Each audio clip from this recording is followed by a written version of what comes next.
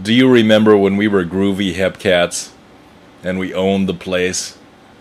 Everybody knew us, and we tore up and down the streets. It would have been cooler if we had cars. We tore up and down the streets, and then when we got cars, we would go to the diner, the cool late night diner, and eat huge plates of fries with gravy. Actually, it was tater tots with ketchup.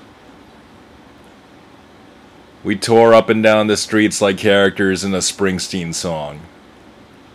And sometimes, to intensify the Springsteen feeling, we'd drive down by the river and stare into the river for hours until we saw the faces of every person we'd ever known.